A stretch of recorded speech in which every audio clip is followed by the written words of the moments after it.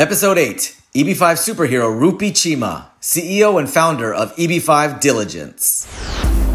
You're listening to the EB5 Superheroes podcast. Join host Matt Trush as he interviews the EB5 industry's courageous men and women, leaders protecting the path to the American dream for the good guys and foiling the sinister plots of the not-so-good guys. Billions of dollars and families' lives are at stake. Go behind the scenes as our EB5 superheroes tell their stories of triumph against adversity, paving a brighter future for EB5.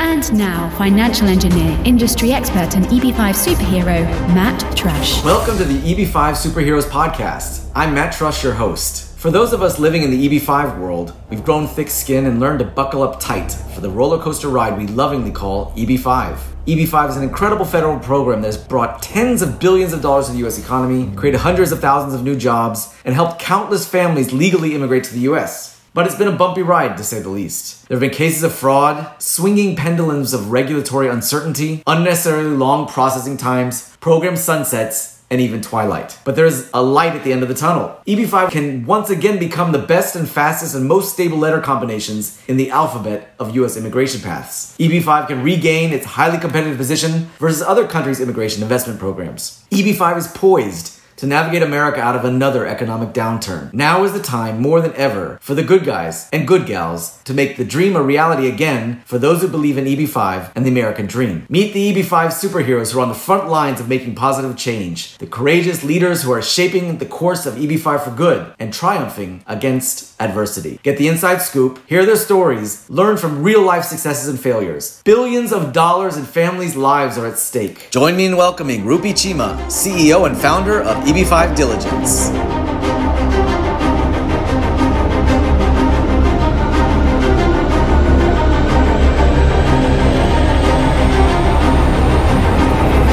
EB5 superhero, Rupy Cheema, welcome to the show. Thank you. EB5 superheroes are industry leaders like you who are protecting the path to the American dream for the good guys and foiling the sinister plots of the not-so-good guys. Rupy, let me brag about you a bit. Respected by top immigration lawyers and regional centers, Rupy Cheema heads the EB5 Diligence team, the leading due diligence team in the EB5 industry. She and her firm have reviewed over 150 EB5 offerings. EB5 Diligence is committed to providing independent third-party analysis of EB5 projects to verify the claims made in the offering, conduct an analysis of the strengths and weaknesses, and provide full transparency to interested parties. Rupy has a degree in accounting and finance, speaks fluent English, Hindi, and Punjabi, and is an all-around amazing EB5 superhero. So, Rupy, love to hear more about your story, the backstory. Like you to take us back to get a deeper understanding about why you started EB5 Diligence and why you think that what you're doing is protecting the good guys and the path to the American dream. Sure. Thank you. That's a very kind introduction. So I've been in the industry since about 2012, and we've been doing due diligence on EB5 projects. And I'm a former auditor for the Canadian tax agency, the Canadian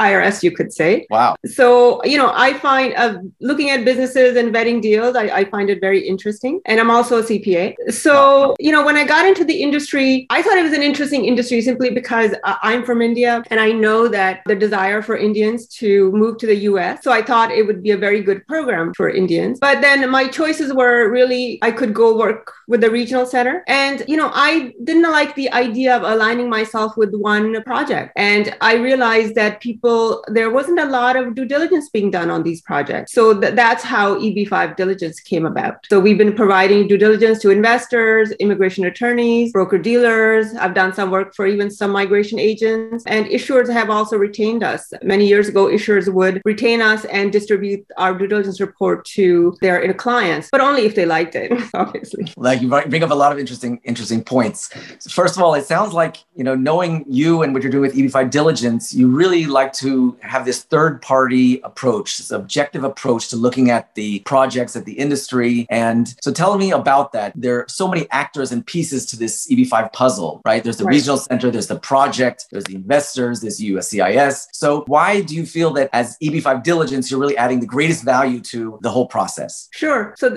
that's a great question. question. Sure, there's a lot of, I guess you could say, fiduciaries on the deal already, right? There's the securities attorney, there's immigration attorneys, and everyone who's putting the deal together. No one is representing the investor. Out of all those fiduciaries, everyone's either representing the issuer. So we bring the investor's perspective on it. My job is to provide transparency. I think the investor should understand what they're buying into. They should understand their rights and remedies, and they just should know all the strengths and risks of the deal. So that's what we bring to the table. We're bringing the investor's perspective and what an investor should know before making that decision. So you've probably seen the evolution of EB5 from, I guess, 2012 when you got into the industry till now. There have definitely been times when investors have jumped into deals without having proper diligence, and that's had certain consequences. And now really things hopefully are evolving towards more integrity measures, greater diligence, et cetera. How can you sort of take us back and tell us how that process has gone and why there is such a great need now for EB5 diligence? Well, I would say when we got into the industry was very, very China-centric, and the investments were mainly sold through migration agents. And I didn't see a lot of demand for due diligence at the time, from that market. And now the industry has shifted, I would say, more to India.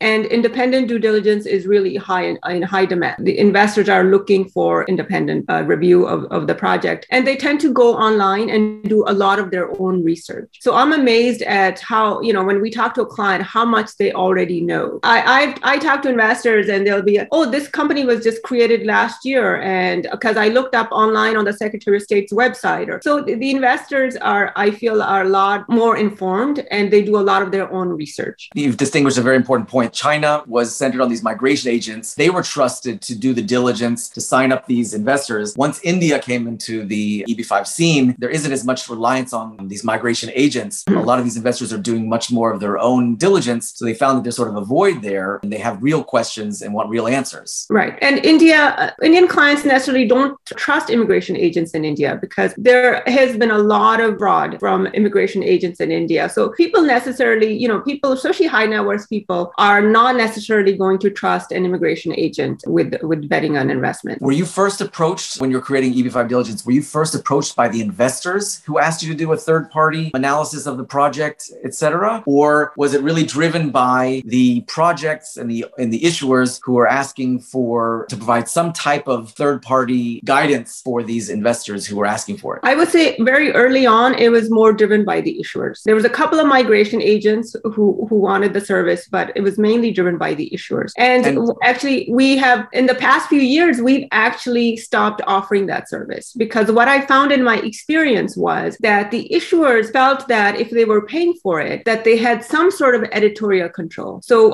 we would run into situations where they wanted us to write something differently in the strengths and risks, and we refused to do that. So we really stepped away from that. It's not a model I like, and it's not a situation I like being in. So we are not giving reports to issuers anymore. It's a question which came up in my mind. Since you really are vetting the deal, you're vetting the actors. Have you ever come across a situation where you were asked to review a project and you said, "Listen, I just can't do this. This is not the right client for EB5 diligence"? Yes, because I don't want someone to make a payment and then be disappointed later because I know where it's going to go. There are times when someone has basically gone through the whole process and they felt like, well, I'm not going to use this report. What I'm very impressed by is that EB5 diligence is promising a thorough and independent due diligence review, and that aims to determine the likelihood of the 526 approval, the 829 approval, and the full return of capital. Those are huge value adds to an investor who's reviewing this. If they can have a feeling and a sense, where does this project rate in terms of my ability to get that 526 approved, the 829 approved, and then get a full return of capital? Those are, I guess, key issues. And the way that you do it is you have these 10 quantitative goals that you're reviewing. These 10 key elements that really proprietary. Does the project accord with the EB5 program requirements? Second, what is the likelihood of job creation and project completion? Investor fund protections, corporate governance, security interests and default conditions, project feasibility, regional center review, evaluation of the issuer and project management, a site visit, and continual updates that the due diligence is sort of this moving target, right? So these seem to be 10 best practices of quantitative things that you can look at, right? Well, first of all, that list now is a bit outdated simply because we're not dealing with regional center projects right now. And the industry has shifted away from being mainly a real estate financing vehicle to now we're seeing a variety of offerings. You're talking about a manufacturing, telehealth, call centers. I'm seeing all sorts of businesses and businesses with a history, whereas, typically a construction project didn't really have much history. That checklist is definitely changed a lot in the last couple of months. And your other question was if we look at any qualitative factors. I mean, it's a very holistic approach, I would say. I find that whenever we did a site visit, that was so informative to me. Just going out and meeting someone's staff and the type of shop they run, I would get a sense of, well, boy, this issuer should get fund administration because they definitely don't have the people in place to do the investor intake properly and take care of funds properly and keeping up with all the immigration programs, compliance requirements, and other requirements by investors. So it's a very holistic approach, looking at the management, what they've done in the past, and maybe even how they potentially handled investors in the past, or how they handle our inquiries. Are they very open and transparent, or do they put up roadblocks? So I would say it's more than just a quantitative assessment. Yeah, I thought so. Incredible. And when you have these reports, I know you can look at each project independently, but is there a way to rate them side by side and give them a grade on certain of these levels? How do you take one project next to the other and compare it apples to apples? I would say that with the regional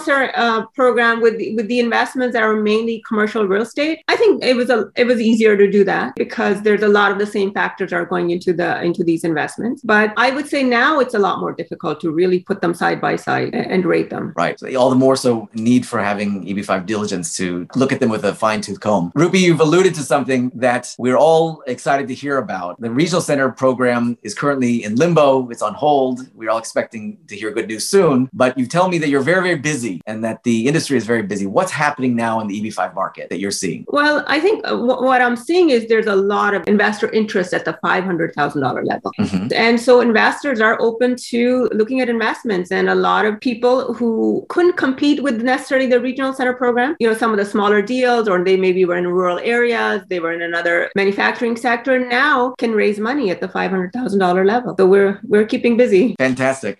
But what I understand, we're going to look at regional center program versus the direct program. The way I understand is most of the regional center real estate projects were using the debt model, the loan model, where It was secured, if you will. There was a term, et cetera. Whereas I'm seeing most of these direct projects are going out with the equity model, which doesn't necessarily have a call feature. You don't necessarily have the end of the term. There's greater risk as just an equity partner, depending on all that's structured. I'm sure you have new challenges to rating the you can't say security, but the relative risk of one project next to its peer. So how are you struggling with that question about whether direct projects have a greater risk than a regional center project, or are there ways that people structure them today to help mitigate that issue? Sure. Yeah, I mean, sure, there's a difference between being a debt holder and an equity holder, right? Ultimately, the investors are always equity holders in the new commercial enterprise, right? Even with the debt model. Yes. So they were subject to the manager's decision on when they would be liquidated, and obviously, having to redeploy if the money came back too early caused another issue, not knowing where the money was going to end up. So I would say there were definitely risks with the debt model, but obviously having a term, gave people comfort that I know that 5 years, 7 years down the road, this money is going to be repaid. It might get redeployed, but I know that the money's coming back. So I would say, the equity model is it's essentially what the program is about. The investors must make an equity investment.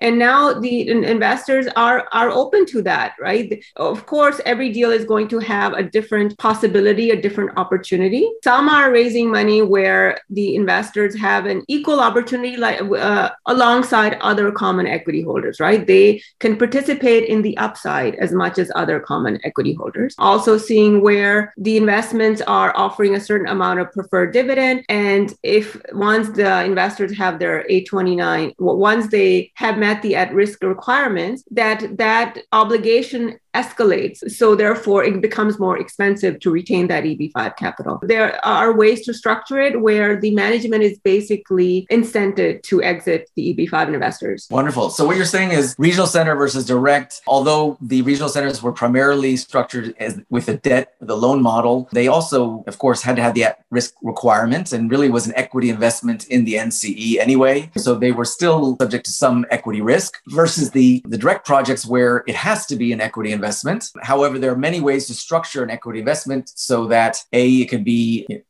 more rewarding to that higher risk profile, and to structure it so that there is an incentive, and a very great incentive, for the equity to be repaid at the end of the life, once they've achieved their sustainment period completion. So really, we all know that the EB5 program was created and founded to start jobs, to support businesses. Which of these two models do you like better? What do you think is the future of EB5? Wow. It's hard to know the future of EB5. Obviously, there is some advantage to being able to count construction jobs because the money just has to be spent, right?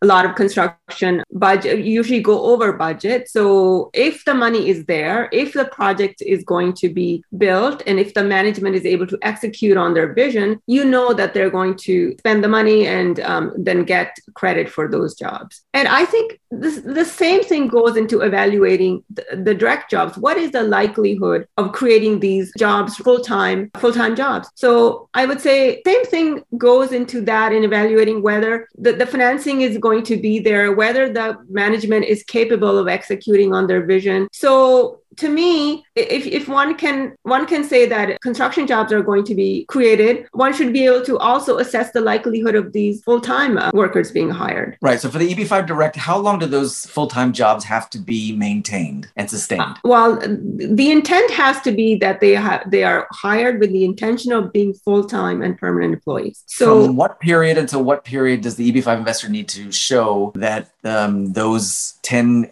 W-2s are employed? Is it from the beginning of their investment until the end of the sustainment period, or is there a process that they have to, a time period that they are required to maintain those jobs? It's the same as with the regional center program. You have to create the jobs within 2.5 years of the I-526 approval. So the timeline, the requirements are not any different with the timeline of job creation. Right, but with a construction job, the idea is it's spent, and that construction worker no longer goes to work. Really, we're even counting his job anyway. We're probably counting the indirect impact of those jobs. Those jobs are created and banked, and now they can be used to prove out the job requirement for that investor. Is there a requirement that if it's 2 years, if it's 5 years, if it's 10 years, that those 10 have to maintain employment at that company? What happens if after year 3, the business closes and they can no longer maintain having 10? Was the fact that they had created those 10 jobs enough, or does it have to be maintained till the end? The fact that those jobs were created is enough. The fact that they were created as full-time permanent employees, and things shift, right? And if a business closes or a business fails, that you should still be able to get credit for those full-time jobs, for creating those full-time jobs. Fantastic. All right. So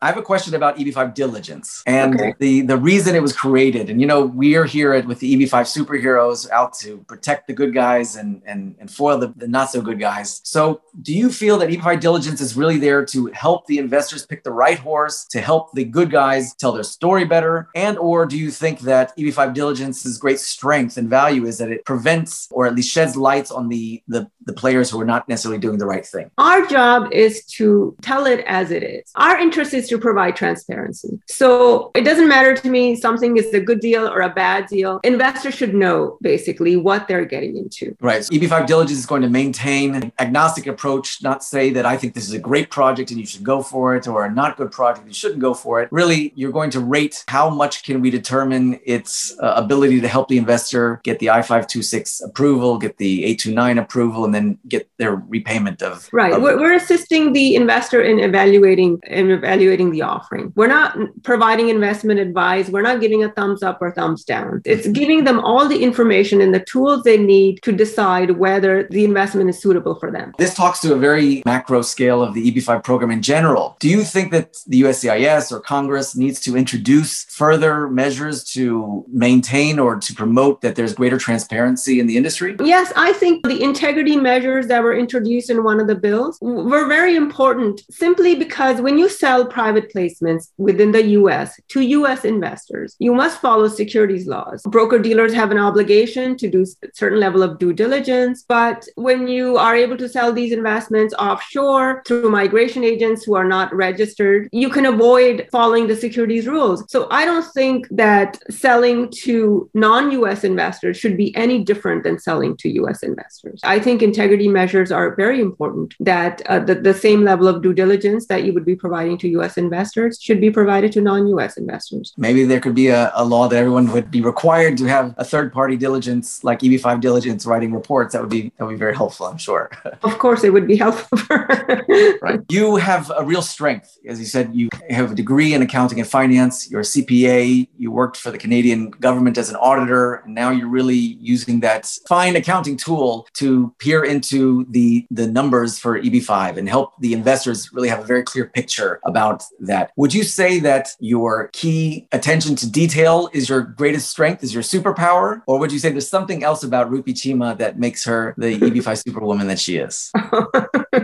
You're embarrassing me now. What's my superpower? Well, I think having an auditor's perspective is a very good, unique perspective. It's very rare in the industry, actually. In India, we have chartered accountants. It's a very big piece of how people are making investment decisions. But definitely for these EB5 investors, there's nobody else to rely on who's giving them that audit. Michael Goldberg, who we interviewed here, said that the main thing that we should introduce is to have an audit of what's going on. And that would really bring a lot more integrity to the program and to the level of transparency. So really that auditor's eye, if that's your superpower, then I think you've got the superpower that the industry needs here, because it's really the piece that may be lacking. I do have to clarify that obviously we are not conducting an audit, right? We are doing due diligence, but we are bringing that perspective to our review. So then maybe you can describe it. What is there that is unique about an audit and an auditor's eye, an auditor's skill that would make it a very good tool for looking at the approach that each EB5 project is taking? Auditor's job is to verify the facts, right? They're looking at financial statements and they have to basically verify, back up every number that's there. So when I look at an offering or a PPM, I want to make sure that every claim that's being made in this offering memorandum is true, that it's actually backed by actual agreements. So that's the perspective we bring. I don't think that I paid as much attention to that point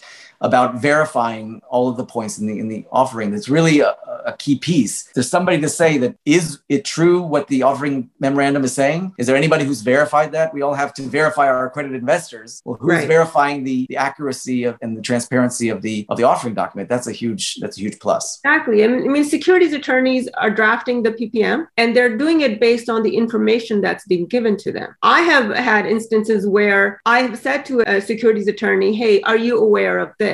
Maybe disclosure should go in the PPM, and they're very thankful for that. What's an example? Just you don't have to be specific to a project, but what is something that you think would warrant telling the securities lawyer that they need to bring that point up, that it's sort of getting... It may be just a misunderstanding, right? The way they understood some structure to be this, but yet it's really this, right? Based on our review, this is what it is. So it should be representing it accurately. Things like that, right? Right. I think it's a very good point. In the whole EB5 process or making offering memorandum, the lawyers are going to say that we are relying on the developer's numbers, right? And the developer is going to say we're relying on the market analysis. Everybody's sort of pointing to the next guy, but ultimately, if you could have somebody to actually check that the assumptions that are being made are accurate, at least, I think there's a great deal of value. Well, I'll tell you an interesting story. We actually had an instance where we were looking at a large hotel development in Manhattan, and they had a third-party feasibility study by one of these, very large companies that do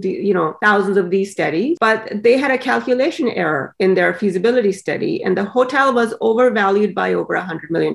Oh, wow. It was just a calculation error. It's like nobody checked that calculation. So that was a huge problem. Luckily they were in the very beginning of raising money. They had to adjust a lot of things. They actually ended up adjusting even changing the brand of the hotel. Like, they were surprised by it too, because they were relying on this third-party market feasibility report. Wow, that's incredible. You probably saved them hundreds of millions of dollars. I mean, think about it's amazing. Calculations errors are more common than you think. Yeah, I found them too. I'm always looking at spreadsheets and numbers, and I see that people are making mistakes. And, we're all human, right? But we all have to take responsibility to try to beef up the accuracy of the numbers if we can. Fantastic. So it sounds like we're sort of on the one hand in the golden age of EB5 Direct, and we're all hopeful that the regional center program will come around. What do you think is going to happen with that regional center program, and will that kick the EB5 Direct to the wayside, or you think now they've gotten a greater shot at the EB5 playing field that they will be much stronger going forward? Well, first of all, I have no idea what's going to happen with the program. Like everybody else, I only know what I hear. So I'm not going to opine on that. But I would say that direct investments, I think they're here to stay simply because there's more options for investors. I found when I spoke to Indian investors, they would just balk at 0.5% return. It didn't settle well with them at all. So I think that directs can compete now with side by side with the regional center investments. Right. I think the EB5 Direct compared to E2 even would be a preferable choice, because with E2, you really have to be there to run it. You have to have a majority control, all kinds of things like that. Whereas EB5 lets you be into EB5 with Direct, allows you to get involved in a living project that has a lot of great prospects. And there's not as much heavy touch of the requirement of the investor to really be involved in the day-to-day. Right. Well, direct investments used to be if someone wanted to buy their own business or operate their own business, right? That's who chose a direct investment. It was either running a franchise restaurant or some other service providing business. But now it's not limited to that. I mean, I'm looking at investments that are raising anywhere from $2 million to $20 million because they're creating enough jobs. Wow. So there's a lot more choice available in the directs now. That's amazing. I think you're right. EB5 Direct is here to stay. And especially if you can get the scale of 2 investors to 40 investors. And if the investment amount goes up to 900,000, that might be even more significant. I think there really is a good opportunity for smaller projects that don't require the indirect jobs, don't require the great collection of capital in the NCE level to have a great shot at really building something meaningful. Especially if the differential is big, right? So one of the challenges for the regional center program may be, what is the differential between TEA and a non-TEA investment? So a lot of these direct investments, especially the ones in the manufacturing sector or other telehealth, they're able to choose the site, right? Where they set up business. So they may have that advantage if the differential is large.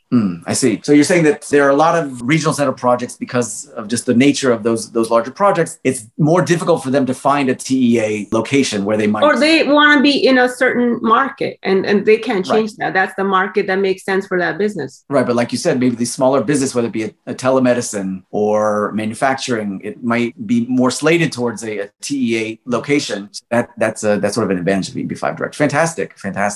So as you said, we can't pontificate about where we're going to go, but would you say that the EB5 program has really brought a great amount of benefit to the U.S. economy? Do you think it really has any impact ultimately, or is it just a nice visa program or green card program for a very small minority of wealthy expats? Well, I think it's been very beneficial to the U.S. economy. There's a debate, obviously, between the rural versus urban, right? What's having more impact? Is it the developers who are raising money who would have raised this money anyway? And, is it? It really is a very difficult debate. The rural versus the urban, the large developer versus the small mom and pop. Where is the money best spent and best invested? What is, quote, best for the U.S. economy? Each one has its pros and cons, and each can probably help the U.S. economy in its own way. Well said, Matt. So tell us a little bit more about EB5 Diligence. Are you very busy? Where can we find you? How does the whole process work? If we want to get one of these, if we're an investor, we want to download these reports, or if we're a regional center or developer with a project, how do we go through this whole process? Tell us a little bit more about the process and your firm and your team of EB5 superheroes who work with you. Well, first of all, you can find us on our website, which is eb5diligence.com. And the process is, well, there's 2 ways for investors to access our due diligence. One is, you may not be aware, my partner, Kurt Royce, who operates eb5marketplace.com, he works under a broker-dealer. So we basically provide the due diligence to marketplace